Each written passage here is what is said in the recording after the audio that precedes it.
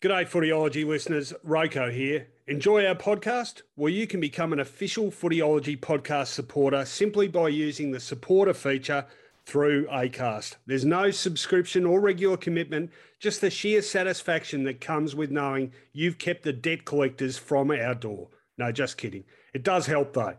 If you want to get started, you just need to follow the support this show link in the show description. Thanks again, and now let's get on with it. Welcome to the Footyology Podcast with Rowan Connolly and Mark Fine. G'day everyone, welcome to the Footyology Podcast, the Round 14 review edition. As always, proudly brought to you by Palmer Bet. Play the punting advantage this footy season. Always remember to gamble responsibly. Well, just 5 games this weekend. A bit of a flat spot in the middle perhaps, but the round certainly started and finished with a bang and with 2 thrillers, one down at Geelong and one in Launceston on Sunday afternoon, and plenty of other significant results as well. Heaps to talk about. As I say, very good evening to my Footyology co-host, Mark Fine. Well, shortened agenda, Finey, but still a lot of significance going on over the weekend. Most significantly, typically the first time I go 100% in the tipping is the first time we had exactly the same tip. So what a pain in the backside that is. But not hard to pick the 5 winners. Harder, though, to anticipate that we would get a win after the siren. And again, not so hard to imagine that person, if you put the ball in anybody's hands, you'd love it to be Gary Rowan. And I've got to say that the Bombers, who last week led in the last quarter against the Tigers, I thought were ultra professional in keeping their finals hopes alive by dispatching Hawthorn, which isn't easy down in Tassie. I mean, I think we've seen this weekend both Hawthorn and North Melbourne proving that heading down to the Apple Isle to play those 2 teams, you're just happy to leave with the 4 points. And I think that would be exactly how Brisbane and Essendon view the round. The other big news from the round is Gold Coast Suns, what are you doing? But I'm sure we'll get to that as we review the games. Well, just quickly on Hawthorn and North Melbourne, as we speak, they are the bottom 2 teams on the ladder, and the sort of footy either are producing at the moment, if they are the worst 2 teams in the competition, I reckon it's fair to say the competition's of a pretty decent standard across the board. 1 or 2 outliers notwithstanding, one of whom you just mentioned them, and we will have a good discussion about just where Gold Coast is. I'll tell you what else we're going to have a good discussion about. Our wonderful sponsors, Finey. Would you care to give us a rundown on the services they have to offer our listeners? Well, let's start with Andrew's Hamburgers, located in Albert Park in the main little shopping district there. It's a beautiful place to be seen and also see. And the best thing to see is between your 2 hands and Andrew's Hamburgers. You know, they talk about evenness in sport. There's not much difference between the top and the bottom. Well, I tell you what, in an Andrew's Hamburgers, there is no difference between the top and the bottom because the top bun and the bottom bun are both light and ethereal.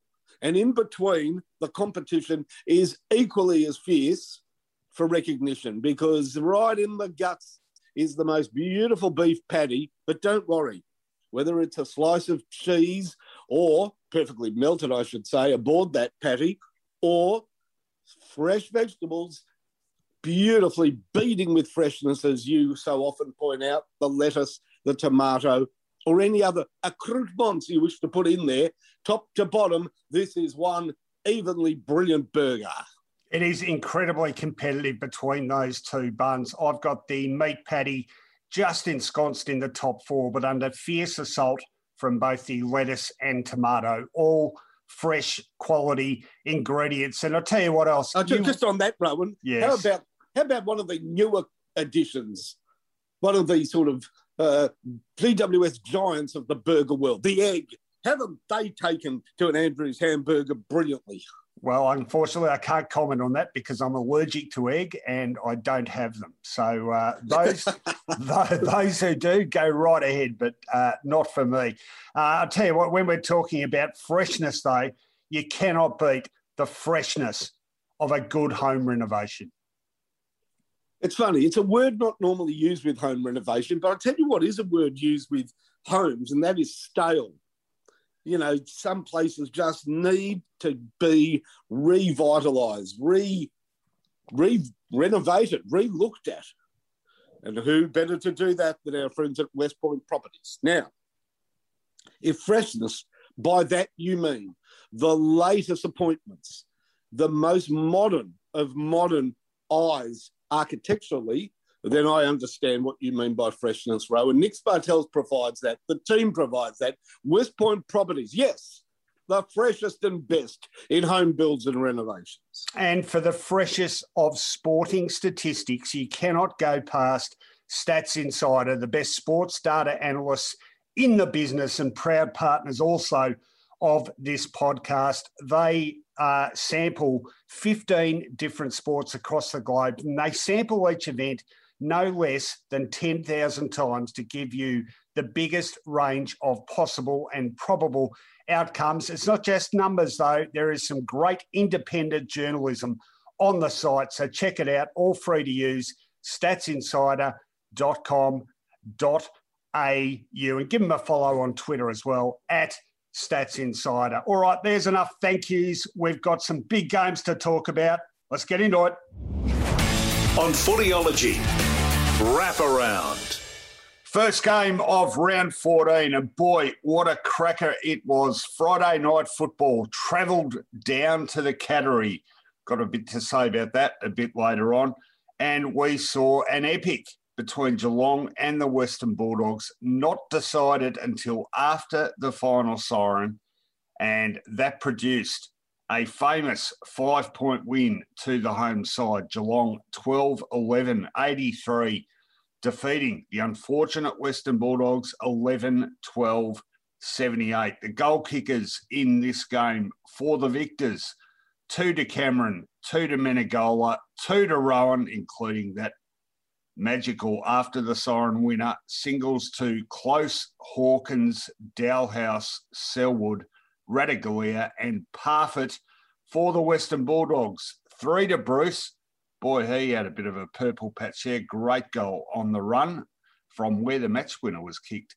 2 to Scott and singles to Liberatore, Waitman, Johannesson, Bontempelli, Daniel and McLean. Well, they couldn't be separated all night, these sides. One team getting in front, then the other. It was dead set level at quarter time. The Cats slightly in front at the long break, 2 points in front at the final change, 3 goals to 2 in the last frantic stanza of play. And of course, we'll see many replays of that final passage of play, a desperate clearing punch of the ball across the ground from Joel Selwood, spills out to the middle. Isaac Smith eventually getting possession.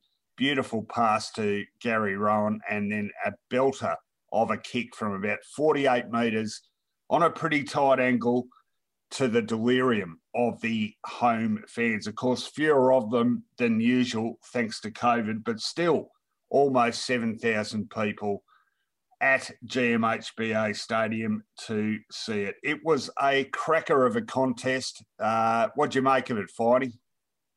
It was a great game. It didn't start brilliantly, Rowan. The first quarter, it probably told us it was going to be a tight game. Scores were level at quarter time, only a goal apiece. And then the game caught up with the scoreboard, if you know what I mean, in terms of interest, because it was tight the entire game. On TV, they showed that Manhattan of the wavering fortunes of the two teams, and it never got beyond basically a straight line. It was such a tight game. And as I said, in the end, the standard met that tightness for a wonderful watch. How about the form of the star players on both teams? Tom Stewart's intercept marking across the back line was breathtaking. And it denied the Bulldogs not only opportunities to score, but when you intercept mark, we know in football turnovers themselves garner scores, and it was a springboard into attack. Of course, on the other side, you had one of the real stars of the game living up to the billing in Marcus Bontempelli. And he just kept forging forwards. And in tandem with Tom Liberatore, who was brilliant in tight, they made almost every stoppage an advantage for the Bulldogs, especially centre clearances where the 6-6-6 did give them some opportunities up forward. Geelong, they had another star as well. I thought Menegola was fantastic, playing a really powerful game and also kicking a very telling goal late in the match. So you had top-end talent and then around the ground, plenty of great co-stars. To me, the game was won. You know, this is going to seem unfair to the Cats because they were great. You know who won the game for the Cats? Oh. The timekeeper, because that's when the siren went. And really, this seesawing battle deserved no losers. And quite honestly, when the Dogs were a point ahead late in the game, they had quite a bit of control. And ultimately, a mark and a free kick to Durea, who played a great game, and the ball pumped into the forward line. Ultimately, though, a couple of star turns by some star Cats, a long clearing kick by Dangerfield, and a courageous punch forward by Mr. Always, Joel Selwood, swayed the battle and got the ball into their forward 50, and you described very well what happened. Rowan, I'll say this much. Last week you asked me who I thought would play off in this year's grand final. I said Richmond and Melbourne. Now, after Friday night, knowing that the Cats still had Dunkley maybe to come back quite soon, and Treloar not long after, and Geelong to have more out of Paddy Dangerfield, who is yet to play his best football, that you would have asked me on Friday night when the siren went who's going to play in the grand final, I couldn't have left those two out. So don't ask me today. Well, some interesting names you've thrown up there. Of course, some ramifications out of this game. We mentioned Joel Selwood, and much as we've sung his praises, a bit fortunate, I think, to have escaped a couple of pretty unsavoury incidents there with just a fine and not a suspension. Bit of disquiet from opposition fans about him getting off that.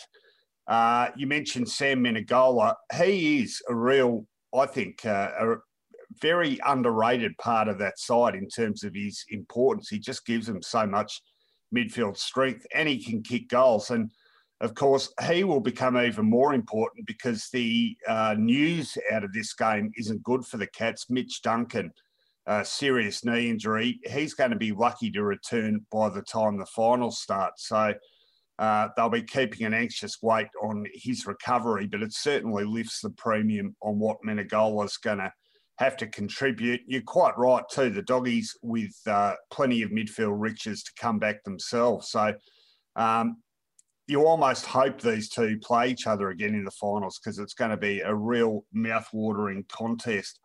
The Cats, they just cannot be beaten at home. Like I said, I've got a bit to say about that later. And the Doggies, well, one of those, not much consolation, but one of those games where you don't take away the match points, but you take away plenty of credibility. I think that'll do their standing in terms of prospective premiers a lot of good indeed. Interesting sequel to this too in what both sides have got ahead of them next week. They've both got really, really tough games coming up. For the Cats, they've got to go up to Brisbane and play the Lions at the Gabba on Thursday evening. So just a 6-day turnaround for them.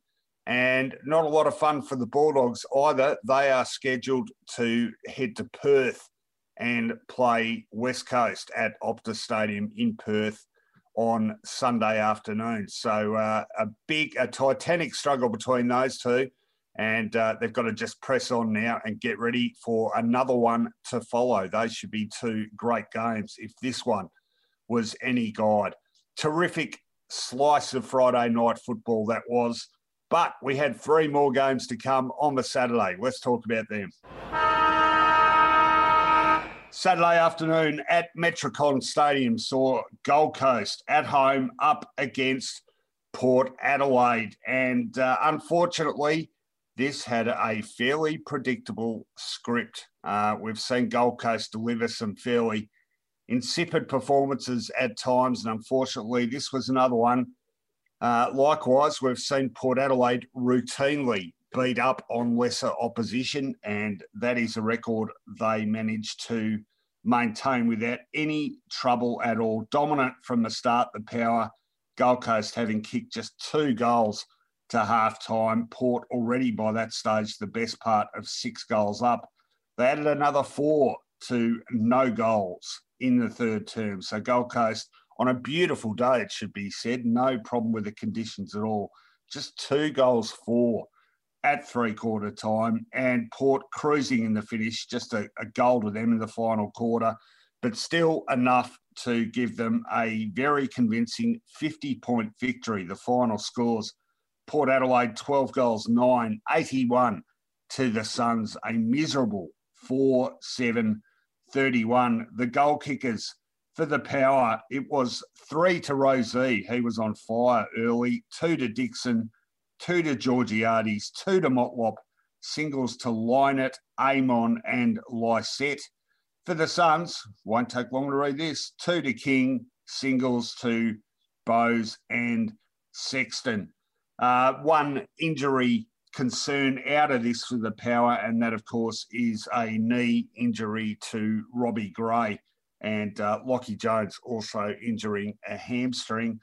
But my takeaway out of this one, Finey, is just Gold Coast. Is it ever going to change for them? Because as long as they continue to get blown away and look scarcely competitive in games like this, I don't care how many talented young players they wheel into the operation. There's just a fundamental ruthless streak that this club and this team lacks. And we've been singing the same hymn now for 11 seasons. And when is it going to change? Are they ever going to get there? It's funny you should mention singing from the same hymn book, because I want to start by singing. And I'll tell you what the game meant to Port Adelaide. Did you catch their singing of the club song, compulsory now as it is after the game? I don't think I did. It was muttered by the circle and quickly disbanded, did the group of men, and headed off to prepare for the trip back to South Australia. Unfortunately, the win against Gold Coast might get the 4 points and the percentage, and certainly they ticked off on that, but they know that really that doesn't cure their ills, Port Adelaide, of needing to knock off a team above them on the ladder, or a team that at least puts some fight into the battle. Gold Coast kicked the first goal of the game, Ben King. And you're right. They then kicked 1 goal till three-quarter time as they watched the game being taken off them.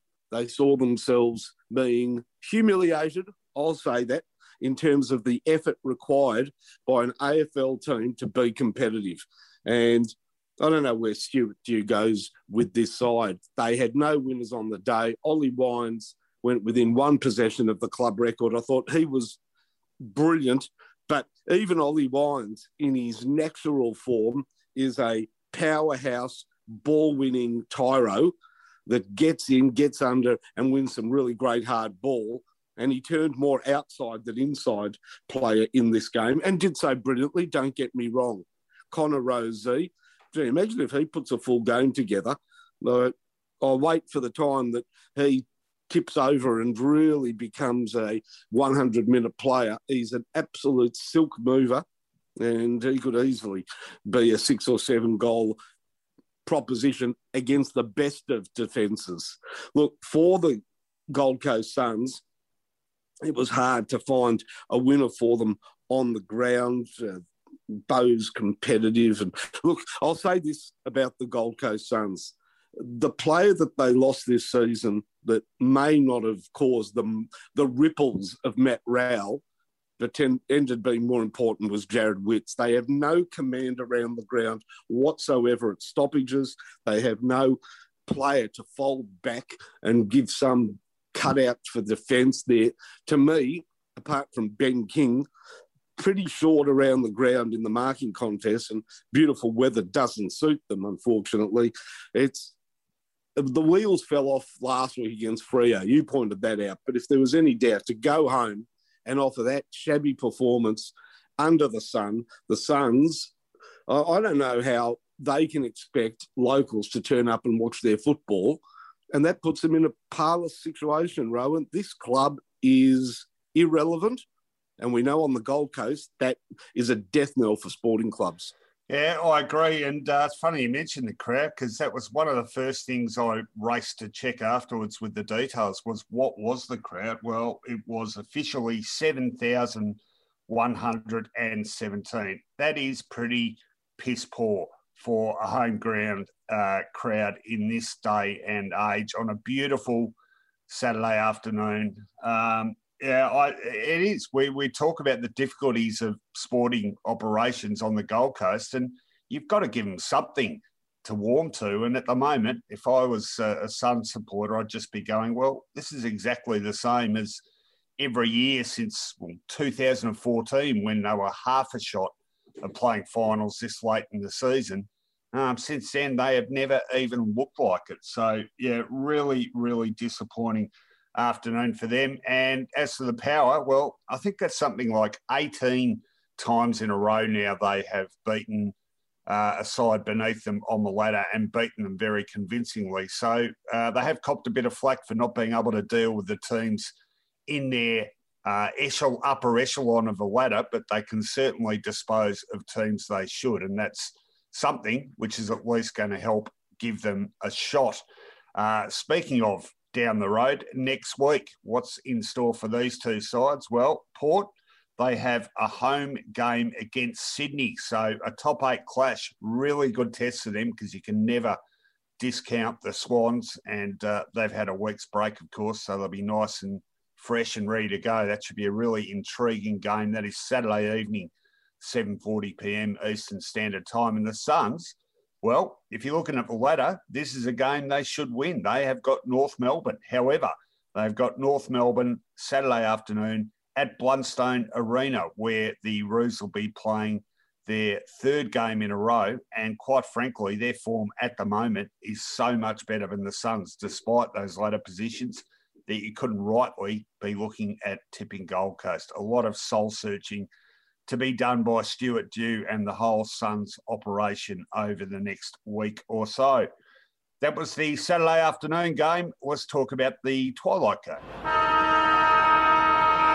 Well, we mentioned before North Melbourne about to play their third game in a row at their Hobart home of Blundstone Arena. Their second of those 3 games in a row came on Saturday afternoon, late Saturday afternoon, against Brisbane. And again, it was a game in which the Roos didn't take the points, but some decent signs emerging nonetheless. Brisbane had to scrap pretty hard for a win here by 23 points in the finish. The Lions, 9 goals, 14, 68, defeating North Melbourne, 6 goals, 9. 45. The goal kickers for Brisbane, 2 to Cameron, 2 to McCarthy, singles to Danaher, Bailey, Hipwood, Neal and Robertson, not Robinson. And for the Roos, 3 to Nick Larkey, 2 to Zerha. They have been the constants in terms of goals for the Roos. And just one other goal for them, and that came from Jaden Stevenson. Well, they hung in there really well, finally, didn't they? The Roos, they were just a goal and a bit down at 3/4 time. But the Lions able to dominate the last quarter in terms of territory. And finally, on the scoreboard, they added 3 goals, 5 in that last quarter, while North could only manage a solitary goal. And in the end, victors by the best part of 4 goals. I think, again, as I said, some more encouraging signs for the Roos, but probably pretty encouraging for Brisbane as well to win a game like that, not in that usual sort of bull at a gate, attacking, free-flowing sort of style in which they win a lot of those games at home, but a real scrap for them. And they found what they had to get the job done, and those match points will certainly be important in the wash-up. What do you think about this one?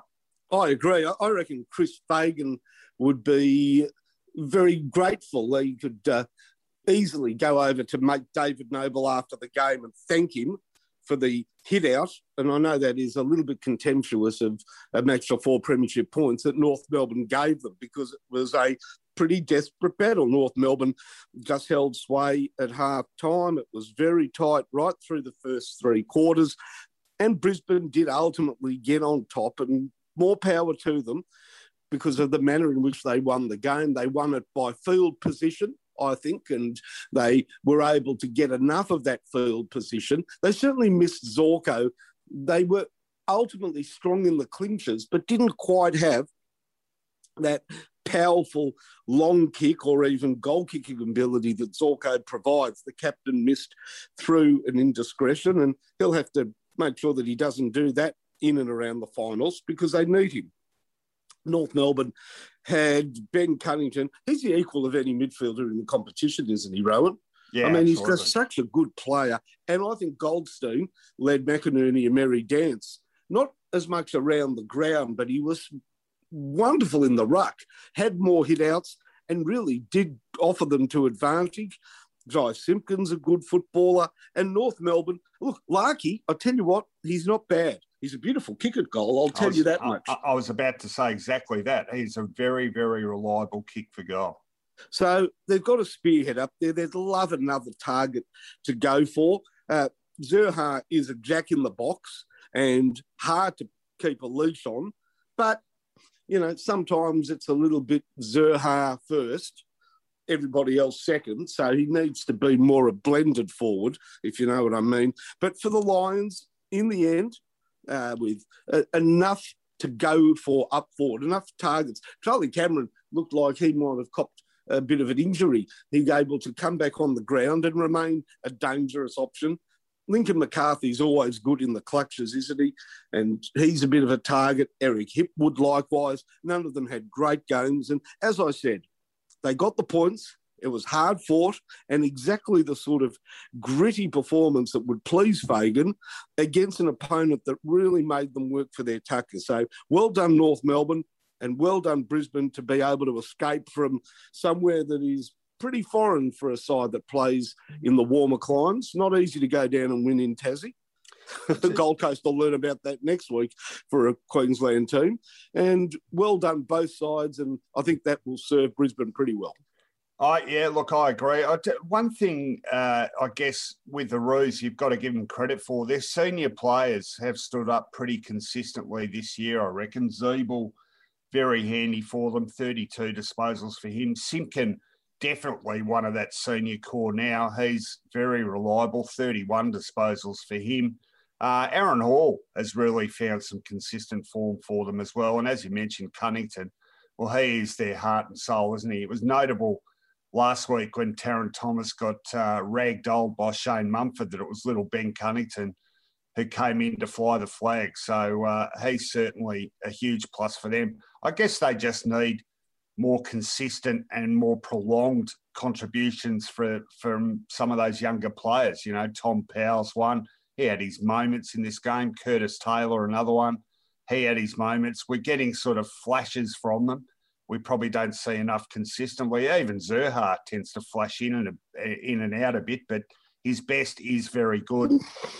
They're just going to have to get more of those contributions more regularly from the kids. And Brisbane, well, they're just going to have to grind out this period of a season like a lot of teams, get the wins on the board and perhaps build up to something a bit more prolonged when it counts. And that starts for the Lions next week. They have got Geelong at home on Thursday night, 7:20 p.m. at the Gabba. That is going to be a cracker of a game. And the Roos, the third in that trifecta of Hobart games, they play the Suns, 1:45 p.m. Saturday afternoon. And like I said a bit earlier, on current form, you would have to go for the Roos to notch up their second victory of the season. Gee, there'll be a few people in their corner, I reckon. They've absolutely earned it. I think they've been a lot better over the last 7 or 8 weeks. And I think they, in all likelihood, could be rewarded with a victory as a result. So that was Saturday afternoon, Saturday twilight into Saturday evening, and we had a game going on up in Sydney. Final game on the Saturday card. It was at Giant Stadium between Greater Western Sydney and Carlton. The Giants, fairly warm favourites, and that's pretty much how it panned out. They won this game by 36 points. In the finish, the final scores 16-6, good accuracy there, 102 points to the Blues, 9 goals, 12, 66 points. The margin, 36 points. And incredibly, the Blues' heaviest defeat of this season, 4-9 they are now, but that was by some margin their heaviest defeat. In fact, they've lost 8 games this season by a range of between 16 and 28 points. So that on those terms constitutes a belting. And look, in terms of general play, some would argue it was a belting because once again, Carlton didn't turn up for the start, got jumped by the Giants, and that was a lead that was comfortably maintained the rest of the evening. The goal kickers, 5 to Jeremy Finlayson. He played a terrific game for the winners. 4 to Toby Green. What a player he is. 2 to Himmelberg. Singles to Lloyd, Cumming, Briggs, Kelly and Hopper. And for the Blues, 3 to Harry Mackay. Battled on pretty courageously. 2 to Owies and singles to Fogarty, DeConing, Pitternet and Fisher. Pretty grim stuff for Carlton, though, Finey. They never really looked likely to win, even getting within, a couple of goals at one stage, I think late in the third term. But you just felt they're not going to get there. It's a bit of a token effort. And that's pretty much how it ended up. The Carlton disquiet and angst continues. They really lack some intensity, you couldn't help but think, in this game. And that was certainly reflected at the start. I don't know how many games they've lost this year because they've been half asleep for the first 30 minutes of play, but this was another one of them. And gradually worked their way into proceedings, but the damage had been done. The Giants, who are clearly in finals contention, needed the win, and they got it with a pretty impressive performance by them. Do they look like genuine finals material to you? They do when Toby Green's going for the ball or having a shot at goal. So there were some great highlights in this game. Look, Carlton played for 7 minutes. They kicked 4 goals, bang, bang, bang, bang. Did you think they were going to win? Well, you didn't have to wait long. That forward line of GWS has a couple of bad boys, and Toby Green's only one of them because Finlayson had a great game and he quickly replied, and he's had his moments with tribunals and being reported and Max Review Officer. Of course, we have to congratulate Toby Green. He's been reported for the 20th time in his career and will be found guilty for the 20th time in his career. So more power to you, Toby. You seem to be very keen on sort of being the wrong side of the law on the football field, at least. He's certainly grown up off it. That forward line is dangerous. And look, they had their problems, GWS. They had Hill that turned an ankle and could barely move. And Josh Kelly also turned an ankle and was nowhere near the influence that he was the week before. He played on and, again, got the ball, but just wasn't able to impose himself on the match like he did in that draw against North Melbourne. For that short period, Carlton did have Harry Mackay looking super dangerous, but it was short-lived. And GWS quickly got back into their stride. Can they make the finals? I'll tell you what, Phil Davis, he's more than just talismanic. He is a good defender and he fills the hole ably. Buckley was undersized, that's Jack Buckley, when placed on Mackay. So they need that height down in the back line, and Phil Davis offers them a good option. Cumming kicked his first goal in league football. That was a highlight. But the highlight of the game, we love a barrel, was the kick after the first siren at quarter time that allowed Toby Green a chance for a memorable, I think it was at halftime actually, a memorable shot at goal. And as I said, we love a barrel, and it went flying through from, I think they measured it at 64.7 metres, Rowan. That's a nice long kick, isn't it? It was more of it. Yeah, no, it It was a ripper. We don't see enough of them. Funnily enough, late last night, I was watching, don't know why, but I was watching the 71 grand final, and the percentage of goals kicked in that with torpedoes, in the wet, mind you, was staggering when you see how rarely it's used today. So it was a monster kick. Just a quick one on Finlayson, because he does this. He will produce these games where he's just absolutely dominant. I was just having a look at his record. That's the 13th time he has kicked 3 goals or more in a game. He can have those games where he's invisible as well, but when he's on, he's a really, really handy key forward for him, isn't he? Yeah, he covers a lot of ground. He's a long kick, so he doesn't mind getting out for the 50-metre mark. He also works very close to goals. He's a good mark. He's quite a story. In a team that we think is full of top 10 picks and priority selections, he was a late selection, a late bloomer. And with Cameron no longer at the club, Patton having left before him, there is a position available for a number 1 key forward, and he holds down that position. And as we saw against Carlton, he can do it pretty ably. He is, what would you describe him? He's sort of deceptively, to me, they used to describe Tom Kite as sneaky long in the world of golf for how long he hit it. To me, he's sneaky tall in the contested mark. Sometimes it surprises me exactly, how high he can reach, and he's got long arms, might be related. Who was that Essendon player with long arms? Was it Copping? Stephen Copping, yep. Yeah, I don't know. He just seems to me to be sneaky capable in the marking contest, and you've got to keep an eye on him. He's not a bad key forward at all. Underrated, I'd say. Yeah, certainly a beautiful kick. I'll tell you, just a final word from me. Carlton, they've got some tough selection decisions to make coming up, I think. I know who you're going to say. Sam Doherty? Yep. Yeah, he is really, really struggling. Fumbly, indecisive. He hasn't been the same player since serious injury, unfortunately. And, if Carlton are fair income about preparing for the future, as they have to be now, because finals obviously off the agenda, I think they've got to start looking at what they do with a player like that. Yeah, no, it's a fair call, Rowan. We've seen that they've been willing to put not a line through, but they've been willing to drop Mark Murphy. So I would suggest that Doherty would be the next cab off the rank in terms of senior players. If you're not performing, not going to get a game. I do just want to mention one other giant quickly. Toby Green's great. The other T Green is going to be great and was pretty good last night. Tom Green. He's a big boy for a midfielder, and he's covering much more of the ground as he gets more kilometres into his AFL legs. And I thought he was pretty good.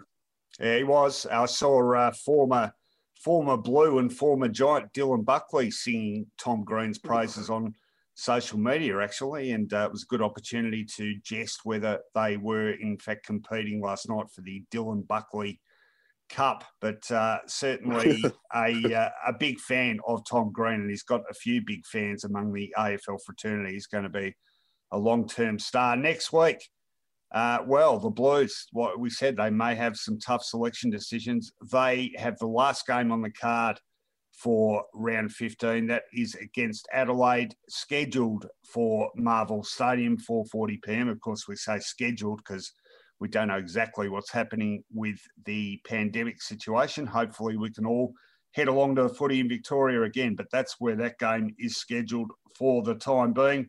As to the Giants, well, they've got a home game, 1:10 p.m, also on Sunday against Hawthorn. So be interesting to see how they go in that one. That was it for Saturday football. Just the one game on Sunday with only a 5-game round, but it was a clash of old and bitter rivals. Let's have a talk about it. Well, the final game of round 14, originally scheduled for the MCG, transferred to Launceston, which probably, I think it's safe to say, gave the home side Hawthorn a bit more of an advantage. But in the end,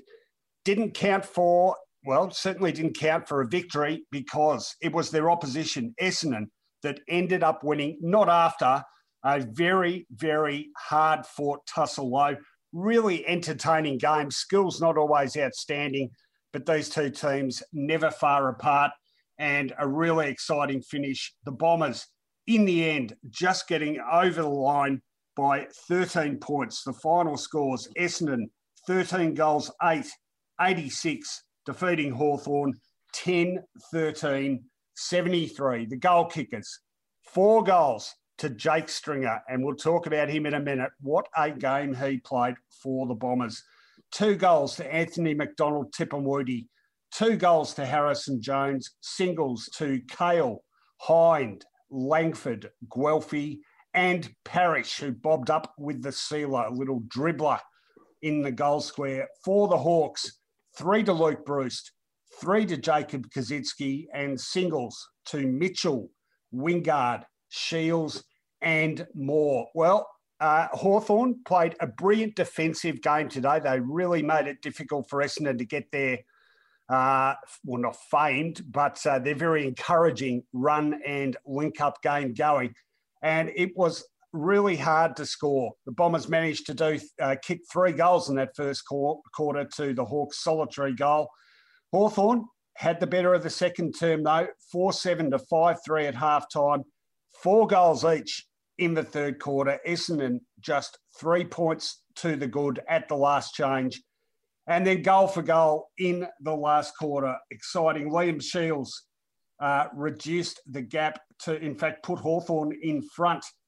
That goal was answered in turn by one from Stringer. Another goal to Jones. Jones missed a chance to blow the gap out to 16 points. Guelphy made it 13 points to the Bombers with about 10 minutes to go. But back came the Hawks, not for the first time in this game. A goal from a free kick to Dylan Moore reduced the gap to just on a goal. And then Stringer brought home the bacon for the Bombers, holding the ball free kick and managing to score from that. And Darcy Parish put the icing on the cake. It was a really, really gripping game of footy, Finey, which not all games in Launceston are. I know I emotionally had a bit of an investment in this, but I would have thought as a neutral, it was pretty entertaining to watch. Great game. It was a great game. Now, I'm going to ask you to sort of really test your memory banks here. Do you remember what I said about Jake Stringer 4 or 5 weeks ago? I don't, I'm afraid. Sorry. Even you scoffed at it.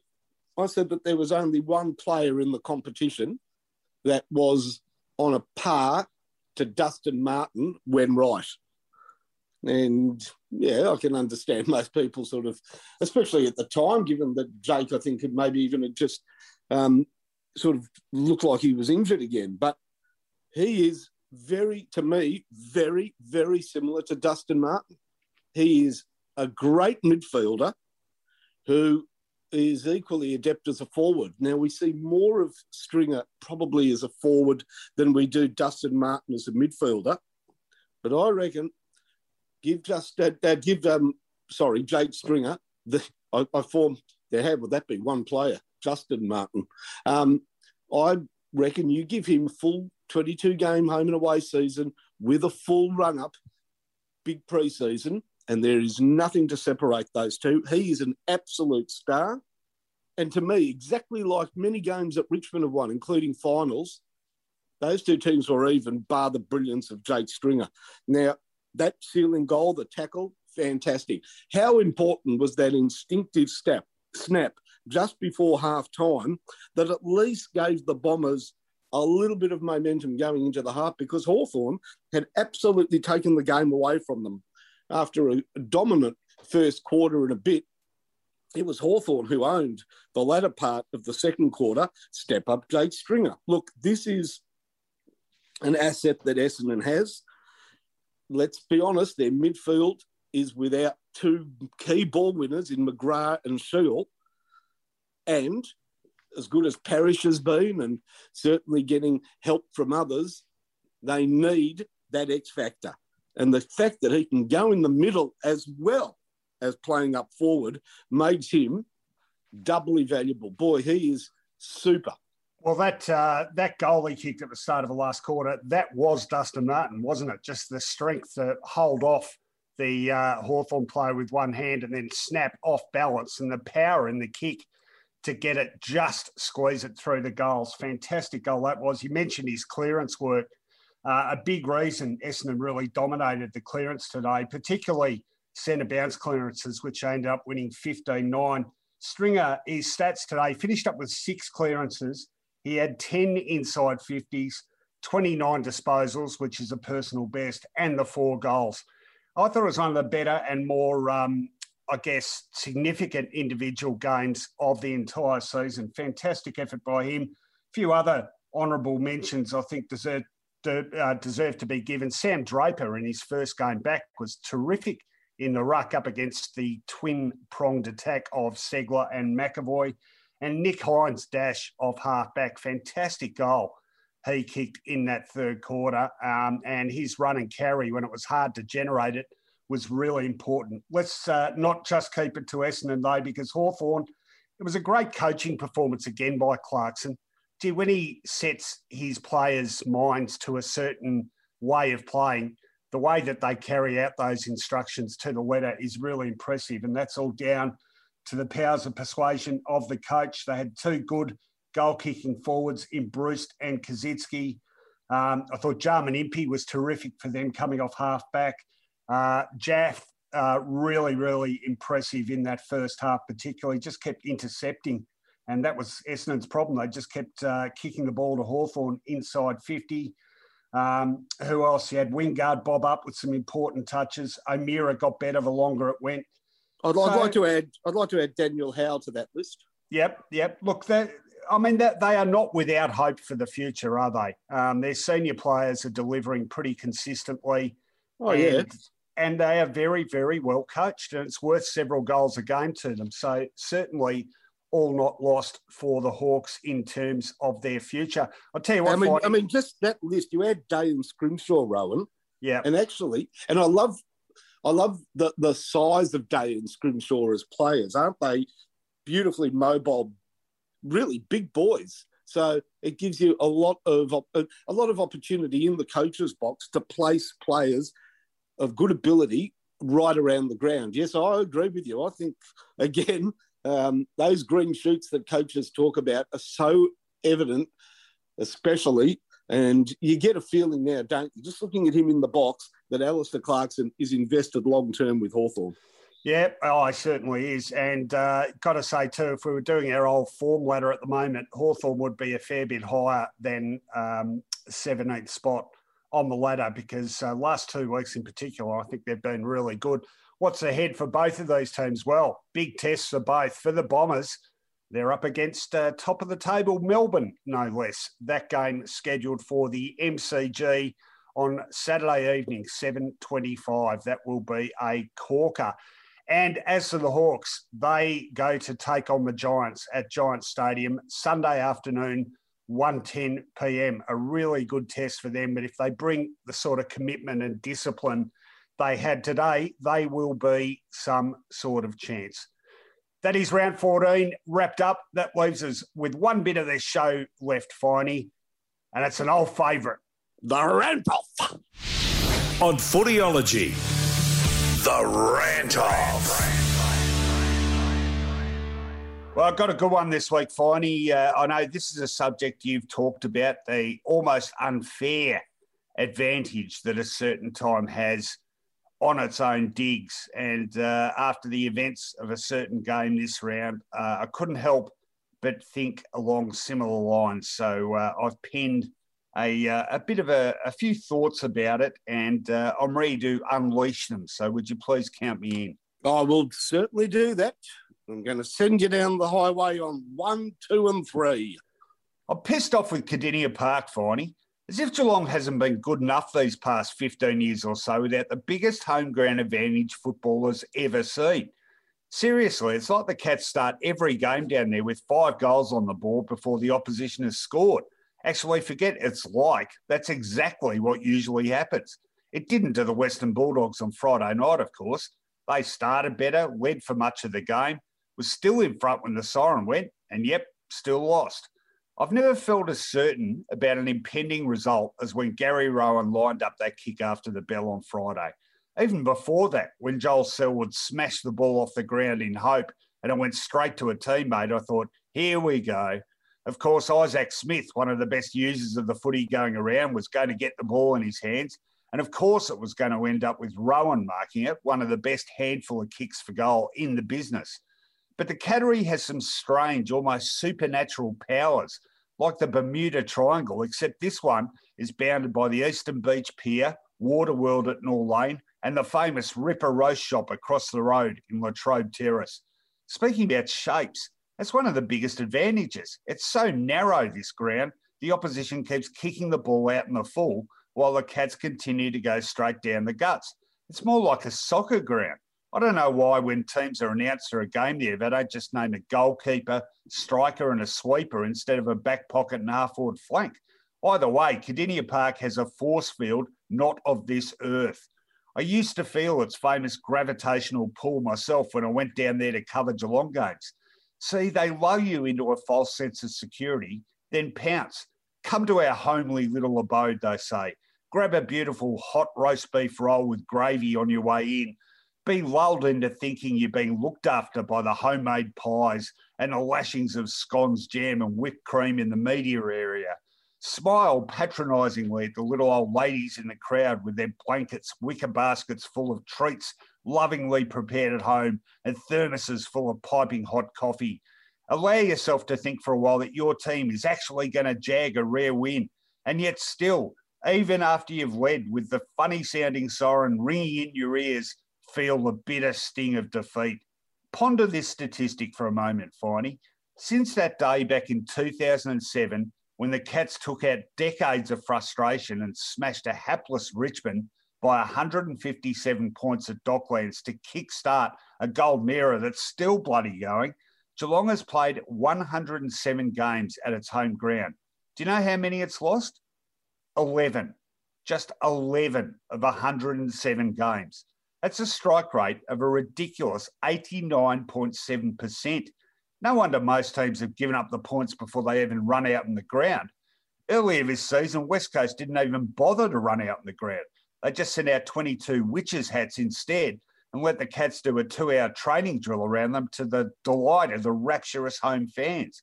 And the final indignity for any away team down there, it's having to trudge off the ground while Geelong yet again starts performing opera. Yeah, that's right. That "We Are Geelong" thing comes from the bullfighting ode Toreador out of Bizet's Carmen. Geez, talk about grandiose. And can't you just see the Cat fans now pondering that bit of information, puzzled, and asking why on earth an opera was written about Fabulous Phil? And why didn't Bizet do one about Gaza as well? I'll tell you, Finey, it wouldn't have mattered if Bizet had been forced to write an opera about Larry Donahue, Scratch and Neil, or even Spiro Malakellus instead. Just console yourself away, fans. You're going to be hearing it every bloody time. That's a great piece. Because, you know, I stand alongside you arm in arm when it comes to the difficulties of going down to Cardinia Park. Maybe they should change their club song to from Bizet to Machine Gun Fellatio and say you're going down, down, down at Pussytown. Or maybe not. I knew you'd look for any opportunity to introduce that song again. It is an amazing record, isn't it? 11 losses from 107 games. Yeah. I just used to hate going there. And the St Kilda has got to go there again this year. It is just terrible. I used to go insane. You know what used to drive me insane down at Cardinia Park, Rowan? What? Oh, I know what you're going to say. The advertising sign for haircuts. Yeah, there was just a sign that you could see from the outer, and all it said was half-price haircuts. Not an address, not a phone number, just half-price haircuts. It's all an in-joke for them, isn't it? Well, it's a small town. Everyone knew where to go. All right. Are you ready to go? I'm going to count you in. 3, 2, 1. Rant. Where was the football this weekend? 5 games? What is it, 1908? I certainly didn't see Richmond or University going around, so I checked the calendar. No, it's 2021. Now, I know in recent years gone past, people enjoyed bye weekends or partial bye weekends as an opportunity to reconnect with the family. Well, let me tell you, in Melbourne, having gone through 4 lockdowns, I don't need to reconnect with my family. I need an operation and a surgeon, preferably, who's had experience separating conjoined twins. I live in a house with a wife and 4 kids. I don't need more time with them. What I need on the weekend is some substantial football to get my teeth into. All right, Friday night was great. But Saturday served up, well, 3 games that didn't satiate me whatsoever. People say, why don't you give alternative sports an opportunity? I did. I watched Gold Coast versus Port Adelaide, some primitive form of football played by one team beating up on another. I didn't particularly enjoy it. Then a trip down to Tasmania via the television to watch a dour battle, not bad, between North Melbourne and Brisbane, and then a predictable beat-up of Carlton by GWS. Then on Sunday, it was time to draw a line in the sand. That's right, the Bombers and the Hawks. Now, that might be enough for a Bomber or a Hawks fan, 1 game on a Sunday, but not for this little black duck. It didn't do the job whatsoever. And unlike Rowan, I can't just go to YouTube and immerse myself in a series of Sandford grand finals going back to the dawn of man. I actually need to see something that I haven't seen before. And in football, that means 2 or 3 games on a Sunday and enough to think about, talk about, write about, scream about, rant about to do me justice. 5 games on a weekend might have been okay prior to World War I, but let me tell you, I need to get in the trenches with a lot more than was offered this weekend, and I'm looking forward to next weekend. Even if my Saints are going to start on Thursday, or they started me up on Friday night with a nice old thrashing at the hands of the Tigers. Bring it on. Fill me up with football because this family is getting on my nerves. Very good. Yeah, we've come to expect a lot, haven't we? I was just thinking as you were talking about that, for so long we lived on 6 games a weekend, and then for a while it was 5 on a Saturday and 1 every fortnight up in Sydney on the Sunday, and half of those games weren't even shown on the replay. You just have to rely on the 1 camera slow motion footage on the World of Sport wrap up the following day. Those of our vintage understand that, Finey, but these younger generations, they're spoiled. And I guess in our case, we've come to demand it ourselves. So it's certainly going to be good to go back to the full menu next week. I concur entirely. It was pretty tough viewing at times yesterday as well. Sorry to include you, but yeah, I can't watch Sandford grand finals on my phone. Oh, I don't watch them on my phone, mate. I watch them on my big monitor in glorious colour. And that is good. Incidentally, I did mention the 71 grand final, and I'm not doing this to torture you again, but our man Riley, I think it's Riley88 on YouTube, has put in super high definition a whole host of old grand finals as highlights packages. So the whole game, basically, the big moments covered, they go for about half an hour each. And I watched 71 last night. And what I'd forgotten just quickly, we talk about St Kilda leading that game by 20 points at 3/4 time. They actually got 28 points up late in the 3rd quarter. And there's a pivotal moment where someone goes to handball to Alan Davis to run into an open goal, and he slips over. And Hawthorn clear the ball, got a late goal, and boy, the swings and roundabouts. Anyway, I don't want to rub it in, but it was interesting viewing. That is the end of our round 14 review. Thanks for your company. We are, as always, proudly brought to you by Palmer Bet. Play the punting advantage this footy season. Always remember to gamble responsibly. We have some other wonderful sponsors too, Finey. Give them a plug. 144 Bridport Street, Albert Park, for the very best burgers in town. That's Andrew's Hamburgers. Andrew with an A, and it's A+ for an Andrew's hamburger. And I can give that same mark, A+ for a rebuild, and I'm talking about West Point Properties, Nick Spartells and the team in the southeastern Melbourne, brand new houses, rebuilding old edifices, a major renovation. It's all in their bailiwick. Well, the best sports data analysts in the Caper don't need a major renovation because their website is full of statistical goodness. And I speak of another Footyology partner, Stats Insider. They sample a range of more than 15 sports across the globe, sampling an event 10,000 times to bring you the best range of possible outcomes and some great independent journalism on that site. And I'll be penning a column for them tomorrow, Monday, as a matter of fact. You can read that there at statsinsider.com.au. All free to use. Check it out. Give them a follow on Twitter as well, at Stats Insider. We thank all our wonderful supporters. Most importantly, you people listening to this, you can support us at the supporter page wherever you're listening to this podcast, or at footyology.com.au. The Patreon link's there for $7 Australian per month. You can become an official Footyology patron. Join the growing throng of Footyology supporters. Thanks for your company, as always. We'll see you again middle of next week. Bye-bye.